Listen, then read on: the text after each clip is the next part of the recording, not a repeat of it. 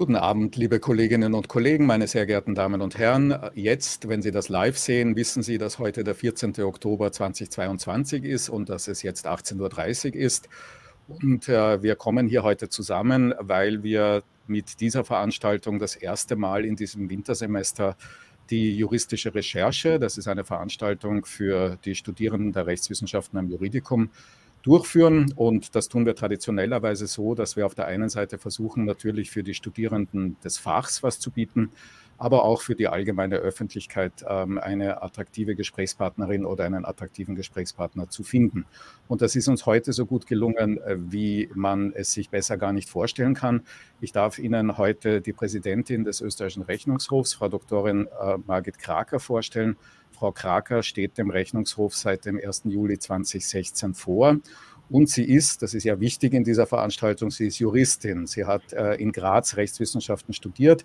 Sie hat, wie ich dann stolz als Akademiker auch sagen darf, an der Universität Graz eine Zeit lang als wissenschaftliche Mitarbeiterin gearbeitet. Sie ist aber von dort dann weg und hat eine überaus beeindruckende Karriere in Verwaltung und Politik in Österreich gemacht, die sie am Ende eben dann oder zum bisherigen Ende eben seit 2016 an den Rechnungshof gebracht hat. Das Ziel dieser Veranstaltung ist, mit Ihnen gemeinsam zu erörtern, wie man als Präsidentin des Rechnungshofs arbeitet, ob sich da etwas durch die Digitalisierung verändert, warum das eine interessante Aufgabe ist und so weiter. Das ist der allgemeine Teil, der wird ungefähr 30 bis 45 Minuten dauern. Und dann werde ich alle Studierenden bitten, diesen Raum hier zu verlassen und auf Zoom für die Universitäten verwenden wir dann für die internen Zwecke Zoom, auf Zoom zu wechseln. Dort gibt es dann den zweiten Teil der heutigen Veranstaltung, das ist dann der universitätsinterne Abschnitt. Alle hören jetzt aber zu und sprechen bitte auch mit. Wenn Sie mitsprechen wollen sollten, dann gibt es dafür zwei Möglichkeiten. Die eine Möglichkeit ist der klassische YouTube-Chat. Der wird von der Anna Tauber hier gemonitort werden, die auch aus diesem Grunde hier jetzt gerade hier ist. Die Anna Tauber, die Johanna Göschelberger und ich betreuen diese Veranstaltung gemeinsam. Also YouTube ist die eine Möglichkeit, das bietet sich vor allem für die allgemeine Öffentlichkeit an. Und Ars Nova, Ars steht hier nicht für die Kunst oder die Kunstfertigkeit, sondern für Audience Response System. Ars Nova ist ein Feedback-Tool und ein Diskussionstool, das an der Uni Wien für solche Zwecke eingesetzt wird.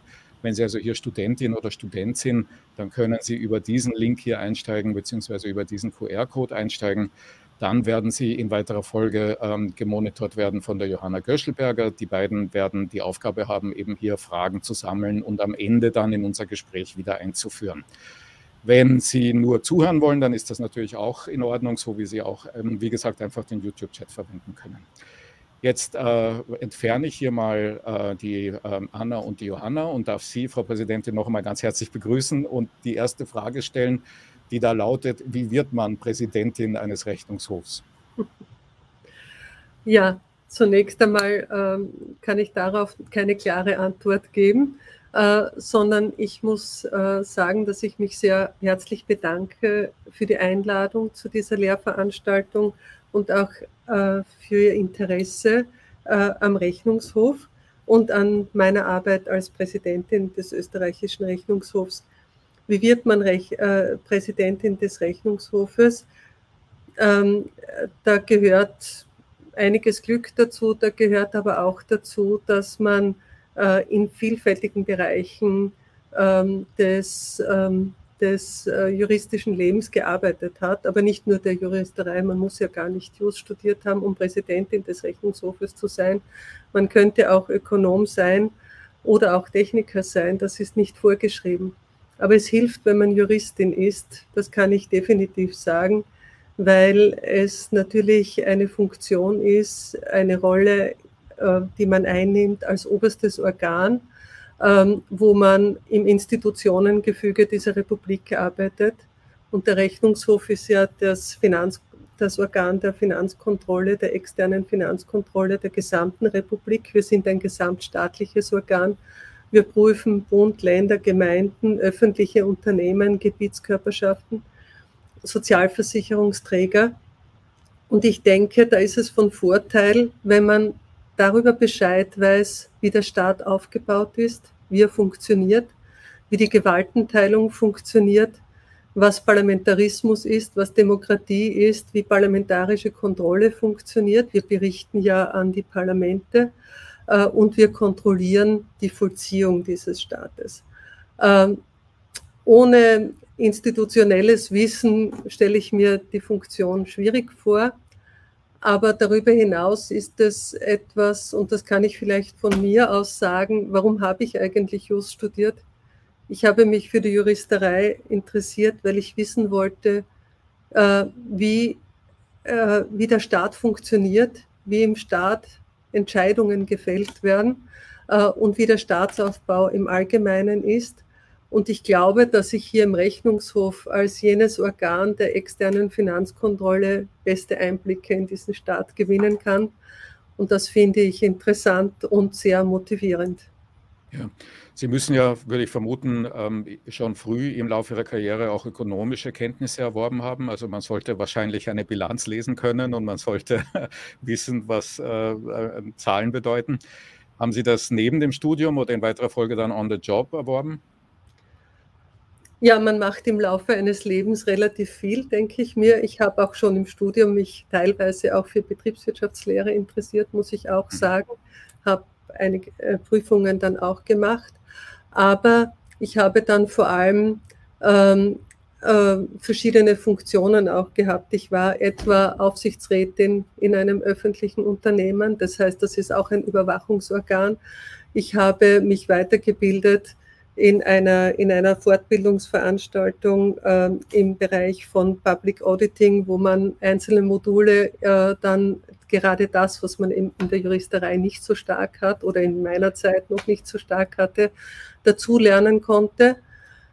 Aber vor allem habe ich innerhalb der Verwaltung gearbeitet und ich habe in der Verwaltung, da hat auch an Stellen gearbeitet, wo es um Privatwirtschaftsverwaltung ging, wo es um diese Schnittstelle zu öffentlichen Unternehmen ging und wo man natürlich auch wissen muss, was ein Jahresabschluss ist und wie das Beteiligungscontrolling funktionieren kann und wie sozusagen das Management mit öffentlichen Unternehmen funktionieren kann, soll und muss.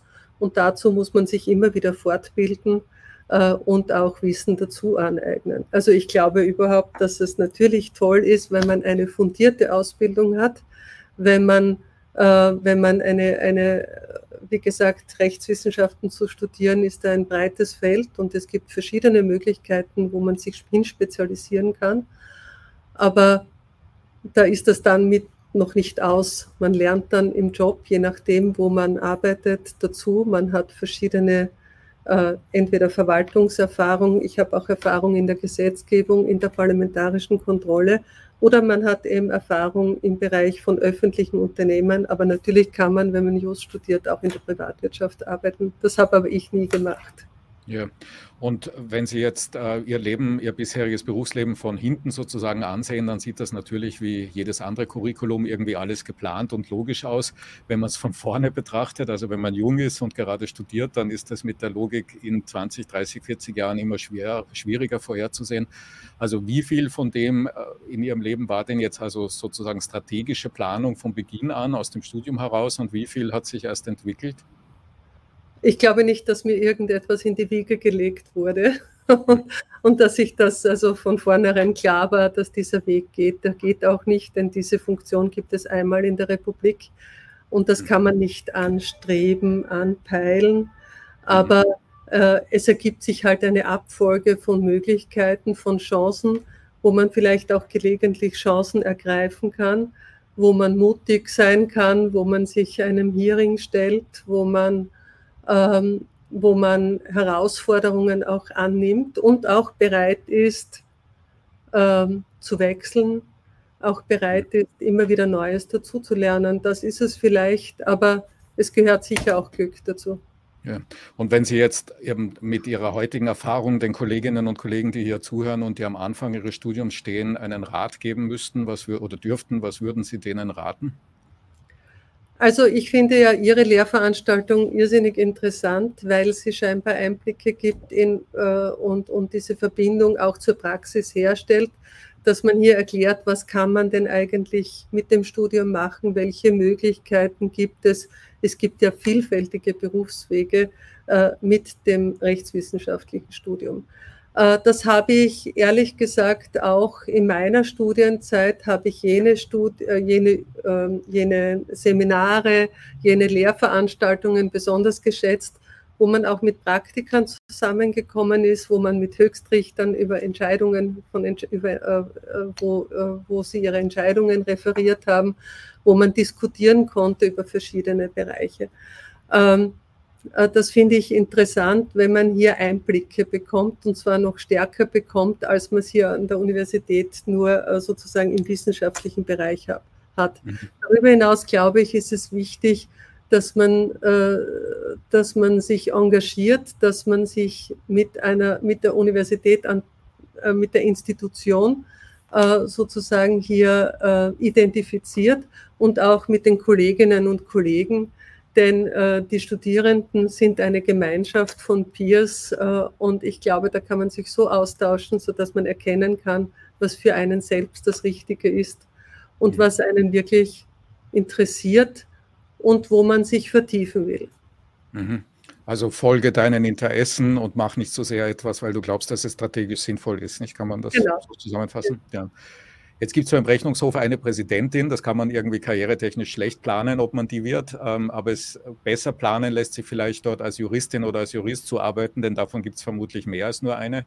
Wie viele Juristinnen und Juristen arbeiten denn beim Rechnungshof und wie sind die da hingekommen? Ja, wir haben Ausschreibungen, wir haben laufende Ausschreibungen, wir suchen auch Leute aktuell wie kommen sie her? Es gibt eine Ausschreibung, es gibt einen Aufnahmeprozess, es gibt ein Hearing. Wir verlangen ein wenig Berufserfahrung, 3-jährige Berufserfahrung. Wir bieten dann Möglichkeiten eben einer Grundausbildung. Das machen wir gemeinsam mit der Wirtschaftsuniversität. Da haben wir einen Universitätslehrgang Public Auditing, sozusagen, wo alle Berufsanfänger oder Prüferinnen und Prüfer bei uns ihre Basisausbildung erhalten. Das sind aber alle, sage ich deshalb, weil wir ja nicht nur Juristen haben. Wir haben ja auch Betriebswirte, wir haben Volkswirte, wir haben auch Techniker. Das heißt, wir sind eine Organisation, die vielleicht anders ist als in der Gerichtsbarkeit oder sonst in anderen Bereichen, die interdisziplinär aufgestellt ist, wo man verschiedenes Wissen in einem Prüfprozess vernetzt. Denn Prüfen ist Teamarbeit. Ein Prüfteam, das ist nicht einer allein, sondern ein Team aus durchschnittlich 4 Personen. Und da gibt es unterschiedliche Aspekte. Da prüfe ich einmal die Bilanzen und die Abschlüsse und die Zahlen und ich prüfe auf der anderen Seite den organisatorischen Ablauf, den Prozess, die Rahmenbedingungen. Das heißt, das sind unterschiedliche Aspekte, die zu prüfen sind. Und deshalb, ich finde das Spannende am Rechnungshof, dass es sozusagen über die verschiedenen Sektoren hinausgeht. Und wenn ich jetzt also studiere und mir denke, ich könnte mich dafür interessieren, beim Rechnungshof einmal zu arbeiten, dann wäre der typische Karriereverlauf so, dass ich das Gerichtsjahr mache und dann was tue und wie lange, bevor ich dann auf eine Ausschreibung reagiere? Da kann man Assistent an der Universität werden. Gut, das ist immer eine gute Idee. Ja. Aber man kann eben in verschiedenen Bereichen schon gearbeitet haben. Da gibt es eben in der Verwaltung Arbeitsbereiche, da gibt es im Gesundheitsbereich, in den Sozialversicherungen Arbeitsbereiche, da gibt es Branchen, eben wie gesagt, ich habe schon gesagt, an der Universität, aber es gibt eben verschiedene Arbeiten, es gibt interne Revisionen, es gibt Controlling-Arbeiten, aber es gibt auch fachliche, also ich habe auch Leute, die vom Ziviltechniker kommen und hier eben dieses Projektmanagementwissen auch einbringen können. Das heißt, sind unterschiedliche Vorerfahrungen, die wir für unsere Prüfabteilungen immer wieder suchen. Wir haben ja mehr als 30 Abteilungen im Haus und wir prüfen alle Sektoren und alle Bereiche des Staates, vom Arbeitsmarkt über die Landwirtschaft bis zur Justiz, Inneres, Bildung, Universitäten, Forschung, Umwelt, Klima, Verkehr, Steuern, Abgaben, Finanzausgleich, Gemeinden, Energie. Also das sind unterschiedliche, ich kann gar nicht alles aufzählen, was wir haben, eben Gesundheit, Sozialversicherungen. Da brauchen wir unterschiedliche Vorkenntnisse, je nachdem in welchen Bereichen. Aber natürlich ist das Prüfen, das heißt also das Interesse für verschiedene öffentliche Materien, das Interesse am Staat, das Interesse, eine gewisse Neugierde brauchen wir und auch die Bereitschaft zum ständigen Dazulernen.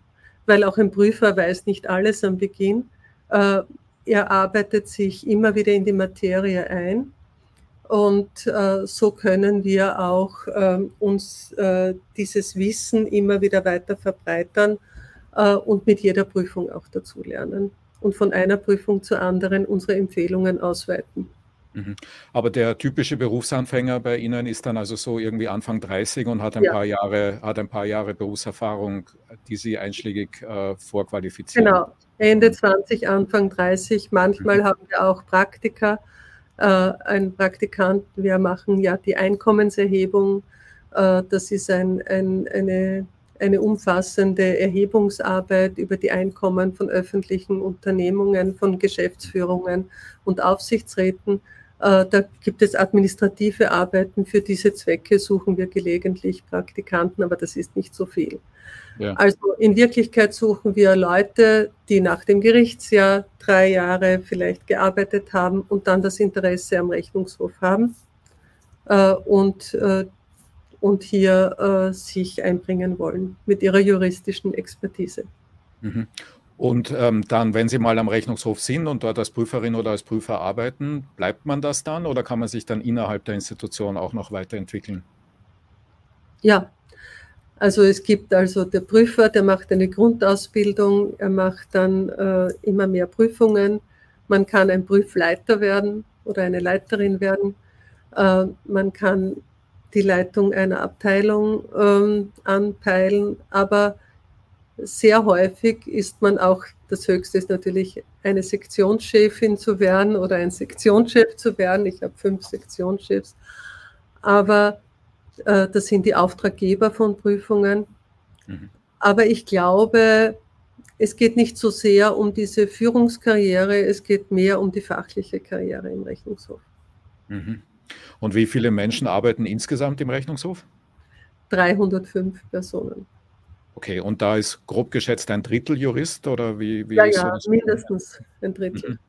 Okay, also es sind aber ich kann das jetzt nicht so genau sagen, aber ich glaube schon ein gutes Drittel.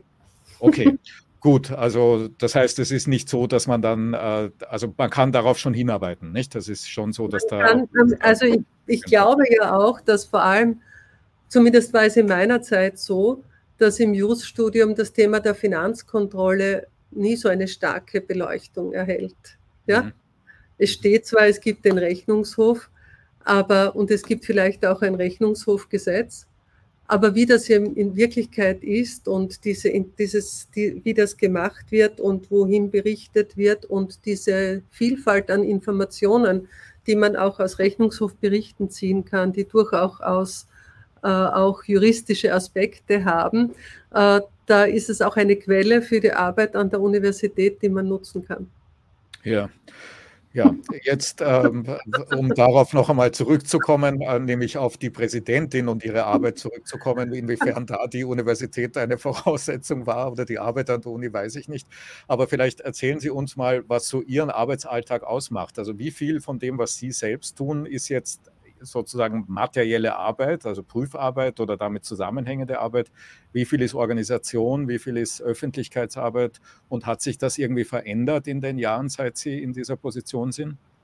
Also im Rechnungshof habe ich sehr viel inhaltliche Arbeit, weil das Kernelement unserer Arbeit sind die Prüfungen und die Prüfberichte. Und wir haben so 70 Prüfberichte im Jahr. Und alle Prüfungen werden von mir als Präsidentin unterschrieben. Und es ist ja der Rechnungshof monokratisch organisiert. Ich habe diese Berichte auch im Nationalrat zu vertreten. Natürlich werde ich unterstützt vom Prüfteam, vom Prüfleiter. Aber das bedeutet eine inhaltliche Auseinandersetzung mit den Themen des Berichts. Also wenn ich einen Bericht mache zum Pandemie-Management im Gesundheitsbereich, dann geht es natürlich sehr stark um die Frage, wie funktioniert mittelbare Bundesverwaltung in Österreich, wie ist es organisiert, was ist selbstständiger Wirkungsbereich der Länder, wie funktioniert der Staat in der Krise. Das heißt also, ich arbeite sehr stark inhaltlich und setze mich auseinander mit den Empfehlungen, die die Prüferinnen und Prüfer entwickelt haben, aus den Prüferkenntnissen heraus. Ich würde schon sagen, dass sicher die Hälfte bis 60% meiner Arbeit in die inhaltliche Arbeit geht. Ich bin ja 3-mal im Monat auch im Parlament. Was die Landtage betrifft, werde ich vertreten von den Sektionschefinnen und Sektionschefs, die dort die Berichte vertreten. Aber die Berichte im Nationalrat vertrete ich selbst und auch im Plenum des Nationalrates. Organisatorische Arbeit auch, weil wir ja sozusagen auch das Haus weiterentwickeln, selbst den Rechnungshof. Sie haben die Digitalisierung angesprochen. Auch der Rechnungshof arbeitet natürlich heutzutage anders als vor Jahren und Jahrzehnten. Auch wir sind digitaler geworden, auch wir arbeiten anders. Repräsentative Arbeit habe ich auch, weil ich einerseits natürlich den Rechnungshof nach außen vertrete, aber auf der anderen Seite auch im internationalen Bereich das Generalsekretärin der Internationalen Organisation der obersten Rechnungskontrollbehörden weltweit bin. Und so gesehen habe ich auch internationale Arbeit zu leisten. Das ist bemerkenswert, dass Sie da so international sichtbar sind. Wie wird man das? Wird man da gewählt? Da hat Österreich einen Vorteil, weil in den Statuten der Intosai festgelegt ist, dass das Generalsekretariat der Intosai in Wien ist und die jeweilige Präsidentin, der jeweilige Präsident für die Dauer der Amtszeit Generalsekretär ist, weil wir UN-Sitz auch in Wien sind. Ja. Und weil das schon seit den 60er Jahren so ist. Ja. Es ist eigentlich erstaunlich, dass das relativ wenig bekannt ist, glaube ich. Also zumindest in meinem Umfeld war das nicht so bekannt, bevor ich mich auf dieses Gespräch, und ich habe es selbst nicht gewusst, bevor ich mich auf das Gespräch vorbereitet habe. Ja, und wir sind auch diese Aufgabe gibt. Und, ja. Zu den Vereinten Nationen in puncto Unabhängigkeit von Rechnungshöfen. Ja. Und aber was ich sagen wollte, es ist bemerkenswert, dass Österreich da in so einer herausgehobenen Position ist, weil man ja damit eigentlich die internationale Entwicklung also mindestens einmal beobachten und hoffentlich auch beeinflussen kann. Und das ist doch eine wichtige Aufgabe. Ne? Ja. Sie haben das Stichwort Digitalisierung und Veränderung im Rechnungshof schon erwähnt. Das wird unter anderem, denke ich, auch deswegen regelmäßig zum Thema, nicht nur wegen der internen Organisation, sondern auch wegen der Prüfroutinen. Nicht? Also immer mehr von dem vermutlich, was Sie prüfen und wie Sie prüfen, ist digitalisiert. Ist das etwas, wo Sie sich dann mit IT-Spezialisten, die Sie zukaufen, behelfen, oder ist die Kompetenz dafür auch im Haus? Es ist so, dass wir eigentlich vieles im Haus machen. Wir haben in letzter Zeit doch einige Personen aufgenommen, die das Thema der Datenanalyse weiterentwickeln. Ich habe ja auch schon vorher Expertinnen und Experten gehabt, aber das Thema der Datenanalyse und auch der Visualisierung von Daten und der Darstellung von Erkenntnissen spielt eine immer größere Rolle. Und da versuchen wir uns weiterzuentwickeln, auch wiederum im Gleichklang oder vielleicht sind wir sogar weiter mit anderen europäischen Rechnungshöfen und so weiter. Da versuchen wir schon, das Know-how innerhalb des Hauses aufzubauen. Natürlich klein, aber fein und immer zu wenig, aber die Ressourcen wachsen eben auch nicht in den Himmel. Dennoch haben wir uns darauf festgelegt, dass das ein Thema für uns darstellt und bildet und dass wir das weiterentwickeln wollen. Wir haben das auch im Rechnungshofausschuss schon dargelegt und haben gezeigt, wie wir interaktive Grafiken entwickeln, wie wir versuchen, hier Auswertungstools zur Verfügung zu stellen. Das ist interessant, weil also zum Beispiel die Datenschutzbehörde, die natürlich in vielfacher Hinsicht nicht mit Ihnen vergleichbar ist, aber doch auch eine IT-affine Behörde ist, die fährt, soweit ich sehe, eher die Strategie, die IT-Kompetenz von außen zuzuholen mit dem Argument, es sei gar nicht möglich, innen alles abzubilden, weil es eben so schnell wachse, so ausdifferenziert wäre und so weiter. Es, da gibt es unterschiedliche Aspekte. Das Datenanalyse ist innerhalb des Prüfprozesses. Das versuchen wir selbst aufzubauen und hier auch Know-how weiterzuentwickeln. Das andere ist natürlich die eigene IT und da gibt es immer wieder natürlich Zukäufe von Leistungen. Ja. Wenn Sie jetzt vorher so plastisch beschrieben haben, dass Sie über jedes einzelne Thema, über das der Rechnungshof berichtet, am Ende dem Parlament verantwortlich sind und daher auch die eigene Expertise benötigen, um das zu können, würde mich natürlich interessieren, wie Sie sich diese Expertise dann aneignen. Also recherchieren Sie selbst oder haben Sie Menschen, die für Sie recherchieren? Wie kann ich mir das vorstellen? Also wenn jetzt eine Pandemie in diesem Land herunterfällt und die Präsidentin des Rechnungshofs vielleicht nicht sehr viel mehr gewusst haben wird als alle anderen darüber, was passiert dann? Ruft sie dann Expertinnen und beginnt zu lesen oder wie stellt man sich das vor? Na, der Rechnungshof ist ein nachfolgendes Prüforgan. Das heißt, wir haben den Vorteil, dass wir erstens nachdenken können. Zweitens können wir uns die Zeit nehmen, die wir brauchen. In der Krise muss ja schnell gehandelt werden. Das macht natürlich die Verwaltung. Aber wir haben auch schnell reagiert. Und wir haben dann, ich habe die Prüfabteilungen, die Sektionen zusammengerufen.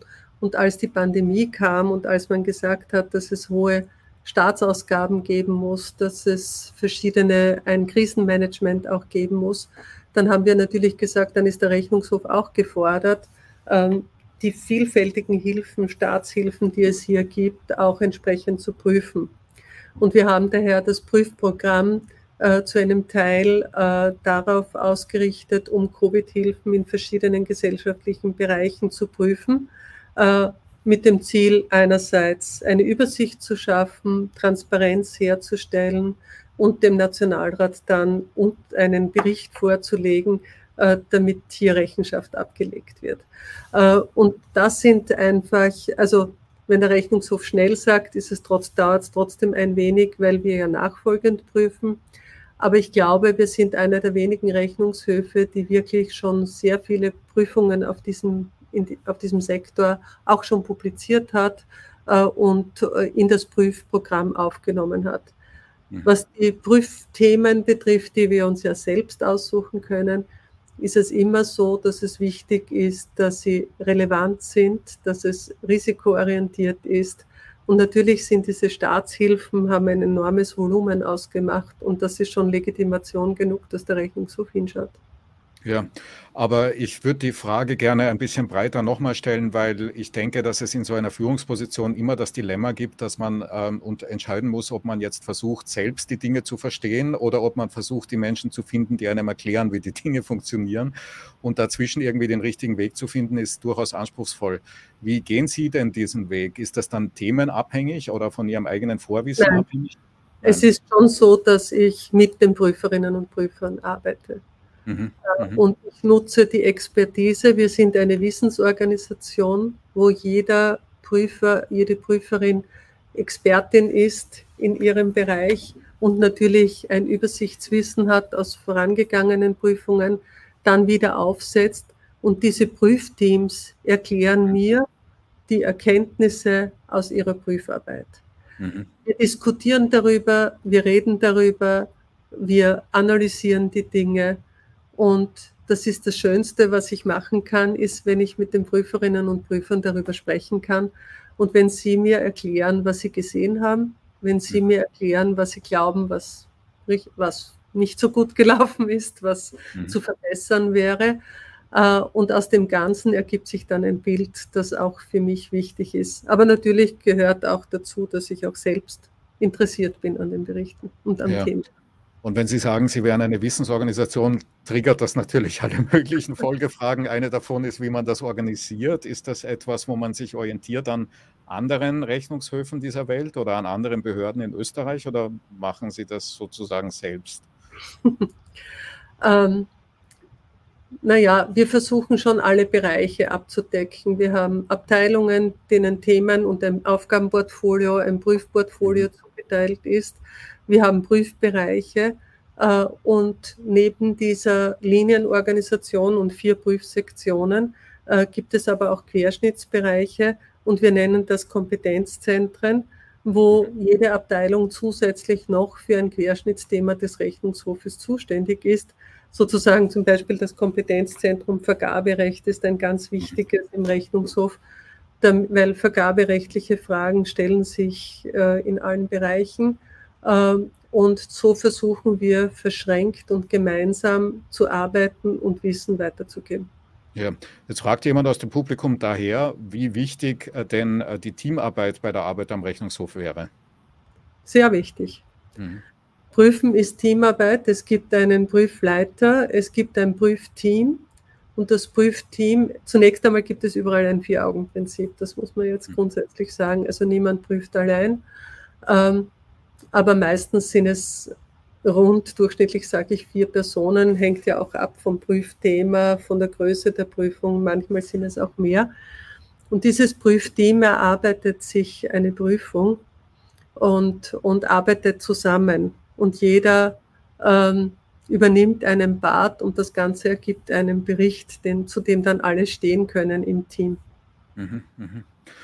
Apropos Teamarbeit und apropos Aufgaben der Präsidentin, ich bin insoweit nicht ganz zufällig auf Sie gestoßen, als mir aufgefallen ist, dass der Rechnungshof sehr viel stärker als früher begonnen hat, sich auch nach außen an die Öffentlichkeit zu wenden.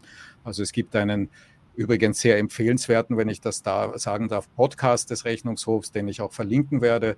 Es gibt einen Instagram-Auftritt, wenn ich mich richtig erinnere. Es gibt einen Twitter-Auftritt und so weiter. Also Sie orientieren sich aus meiner Beobachtung heraus sehr viel stärker als früher oder ich weiß nicht, ob stärker, also Sie orientieren sich jedenfalls deutlich nach außen. Warum tun Sie das und wie zufrieden sind Sie damit, was Sie dann zurückbekommen aus der Öffentlichkeit? Ich glaube, dass sich der Rechnungshof einfach auch weiterentwickelt, dass die Formen der Kommunikation heutzutage vielfältig sind und unterschiedlich sind und daher ist zielgerichtete Kommunikation wichtig. Und es soll das Interesse an unserer Arbeit in allen gesellschaftlichen Gruppen vorhanden sein. Das heißt, es gibt es auf die klassische Art und natürlich gibt es sozusagen die primären Adressaten, das sind die Parlamente, aber Rechnungshofberichte werden ja veröffentlicht. Und mit der Veröffentlichung kann man über die Themen, es ist alles, was wir tun, öffentlich verfügbar und deshalb versuchen wir auch, auf unterschiedlichen Kanälen hier zu vermitteln, was der Rechnungshof tut. Ich weiß nicht, ob es mehr ist als früher, aber es ist wahrscheinlich anders. Es ist vielleicht auch nicht mehr, sondern fällt mir nur mehr auf. Es ist jedenfalls aber sehr viel digitaler, nicht? Und es ist sehr viel mehr in dem, was man neue Medien früher genannt hat oder soziale Medien genannt hat. Was mich vielleicht wieder zurückführt zu dem Anfang unseres Gesprächs, nämlich zu der Frage, was man tun soll, wenn man heute jung ist. Also viele von denen, die dazuhören, sind jung. Die haben von Ihnen schon gehört, dass sie ihren Interessen folgen sollen und nicht so sehr jetzt die nächsten 20 oder 30 Jahre in Zukunft vorherplanen, weil man das sowieso nicht kann. Aber man kann natürlich ein paar Schwerpunkte setzen. Man kann zum Beispiel versuchen, eine zweite Sprache zu lernen. Man kann versuchen, eine bestimmte Branche besser zu verstehen. Man kann versuchen, im Team sich irgendwie besser zu organisieren. Man kann besonders schnell studieren. Man kann ins Ausland gegangen sein und so weiter. Welche dieser Skills würden Sie den Kolleginnen und Kollegen, die gerade jetzt hier zuhören und studieren, als aus Ihrer Sicht besonders zukunftsfest und als besonders zukunftsrelevant empfehlen? Also das ist alles wichtig und natürlich ist es wichtig, dass man etwas will, dass man da auch das gerne macht und Freude hat. Aber mir ist es auch wichtig, dass man mit den Kolleginnen und Kollegen gut zurechtkommt und dass man miteinander arbeiten kann und hier diese Zusammenarbeit in einer Gruppe, dass man zu einem gemeinsamen Produkt stehen kann, das würde ich schon wichtig finden, dass man nicht nur immer ich sagen muss, sondern auch gelegentlich wir sagen kann und dass man hier gemeinsam versucht, ich habe schon gesagt, in dieser Peer Group sich weiterzuentwickeln. Und dann fällt einem das auch leichter. Denn ich glaube halt, aber vielleicht ist das schon man muss auch fragen können und man muss auch sich an jemanden wenden können, wenn man irgendwie in einer schlechteren Phase ist oder nicht mehr weiterkommt oder einen anderen Gedanken braucht, einen Hinweis braucht. Das finde ich für junge Leute immer toll, wenn man hier Möglichkeiten hat zu fragen, wenn man Möglichkeiten bei den Professoren, bei den Professorinnen an der Universität, in der Gruppe, wo man ist, denn dann hat man Freude an dem System. Mhm. Noch eine Frage, die ist ein bisschen in der Nähe von der und die kommt auch aus dem Publikum, nämlich ob man eigentlich schon während des Studiums bei Ihnen in irgendeiner Form ein Praktikum oder Ähnliches machen kann. Also gibt es Praktikumsplätze oder Sommer? Ja, es gibt, aber sehr eingeschränkt, muss ich ehrlich sagen. Ich habe schon gesagt, dass wir manchmal ganz gezielt Praktikanten suchen, eben für technische Unterstützung bei Einkommensberichten, Einkommenserhebungen. Im Sommer gibt es das auch. Also, aber ich kann jetzt nicht große Hoffnung machen, dass wir allzu viele Leute nehmen können, weil das die Kapazitäten nicht. Ja. Und wenn man aber in die Richtung Prüfung gehen möchte, dann ist vielleicht der zweitbeste Weg ein Verwaltungspraktikum bei einer anderen Behörde, wo es ja mehr gibt als nur den Rechnungshof. Ja, genau. Aber wenn jemand wirklich Feuer und Flamme für den Rechnungshof ist, kann man sich natürlich auch bei mir bewerben. Okay. Gut, wunderbar. Sie sprechen ein großes Wort gelassen aus. Ich hoffe, dass Sie nicht total überschwemmt werden, aber gleichzeitig hoffe ich, dass Sie qualifizierte Bewerbungen bekommen. Ja. Vielleicht eine von mir aus langsam abschließende Frage, Frau Präsidentin, wenn ich darf, nämlich die typische Juristinnenfrage: Warum haben Sie eigentlich Jus studiert und würden Sie es heute wieder tun? Ich habe Jus studiert, das habe ich schon gesagt, weil ich wissen wollte, wie der Staat funktioniert. Das hat mich an sich interessiert und dem wollte ich näher kommen durch das Jus-Studium. Ich glaube nicht, dass ich gerne Strafrichterin geworden wäre, aber das hat mich immer interessiert, im Besonderen das Verfassungsrecht. Also das kann ich eigentlich sagen, da war ich ja dann auch an der Universität und das hat mich besonders interessiert. Ja, ich würde es wieder machen, weil es viele Möglichkeiten bietet. Ich hatte eine zweite Option zu studieren und das wäre Medizin gewesen, aber das will ich jetzt hier nicht sagen. Aber es hat mir so viele Wege ermöglicht und so viele Chancen eröffnet, das Studium. Aber der Weg war auch nicht immer einfach. Ein bisschen Hartnäckigkeit gehört auch dazu. Ja, was wieder zu einer Frage im Publikum führt, nämlich wie gut sich der Job im Rechnungshof mit einer Familie vereinbaren lässt. Sehr gut. Sehr gut, das habe ich mir gedacht. Ja. Gut, vielen, vielen lieben Dank, Frau Präsidentin. Aus meiner Sicht sind wir, glaube ich, gut durch. Ich glaube, dass ich YouTube auch gesehen habe. Da war, denke ich, nichts, was ich nicht abgebildet habe. War was auf Ars Nova? Ja, und so darf ich 2 Fragen ansprechen von Ars Nova. Die erste ist, ob man parteilos sein muss, um beim Rechnungshof zu arbeiten. Es ist so, dass der Rechnungshof eine unabhängige Institution ist. Es ist natürlich, es gibt die Gesinnungsfreiheit wie in jedem öffentlichen Dienst, sage ich jetzt einmal, aber natürlich, wenn man in einer vollziehenden Funktion gleichzeitig wäre das unvereinbar. Natürlich muss man äquidistant sein zu allen Parteien bei dem, wie man die Prüfarbeit anlegt.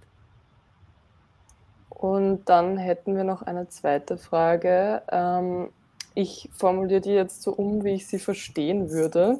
Und zwar glaube ich, dass es um die Transparenz des Bundesbudgets in Österreich geht. Davon interessiert sich jemand sozusagen für die Vergleichbarkeit mit anderen Ländern, ob sozusagen die Transparenz in Österreich gleichermaßen oder weniger oder mehr gewährleistet ist wie in anderen Ländern. Weiß ich nicht. Ich kann nur sagen, dass der österreichische Rechnungshof jährlich einen Bundesrechnungsabschluss publiziert, und zwar immer zum 30. Juni.